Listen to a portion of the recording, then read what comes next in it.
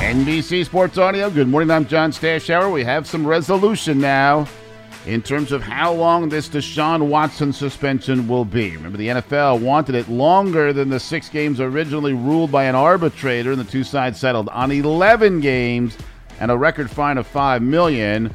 Watson apologized but did not admit to committing any sexual misconduct. I'm moving on with my career, with my life, and I'm continuing to stand on my innocence. Just because, settlements and things like that happen doesn't mean that a person is guilty for anything. I feel like the person has the opportunity to stand on his innocence and prove that, and we proved that on the legal side, and we're just going to continue to push forward as an individual and as a person. Watson's first game with his new team, Cleveland, will be week 13, and it'll be against his old team, Houston.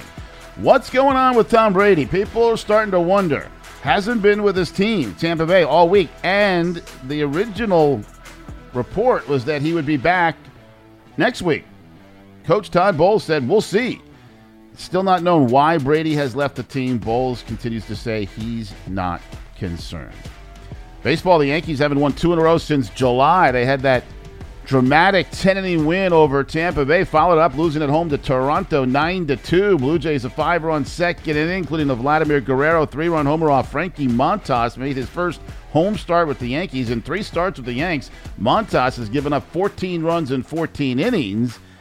Jordan Montgomery was traded to St. Louis. When Montas came in, Montgomery in 3 starts with the Cardinals has given up 1 run in 17 innings.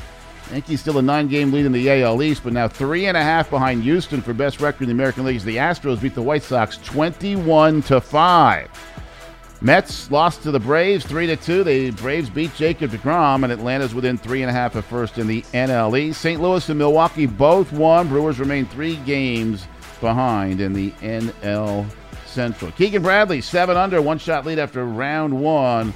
BMW Golf in Delaware. Looking for top-notch analysis of your fantasy baseball team, latest trade, prospect call-ups, circling the bases, powered by RotoWorld delivers that and much, much more. The show features the NBC Sports Edge fantasy experts discussing all things MLB fantasy. Find Circling the Bases wherever you get your favorite podcasts. NBC Sports Audio.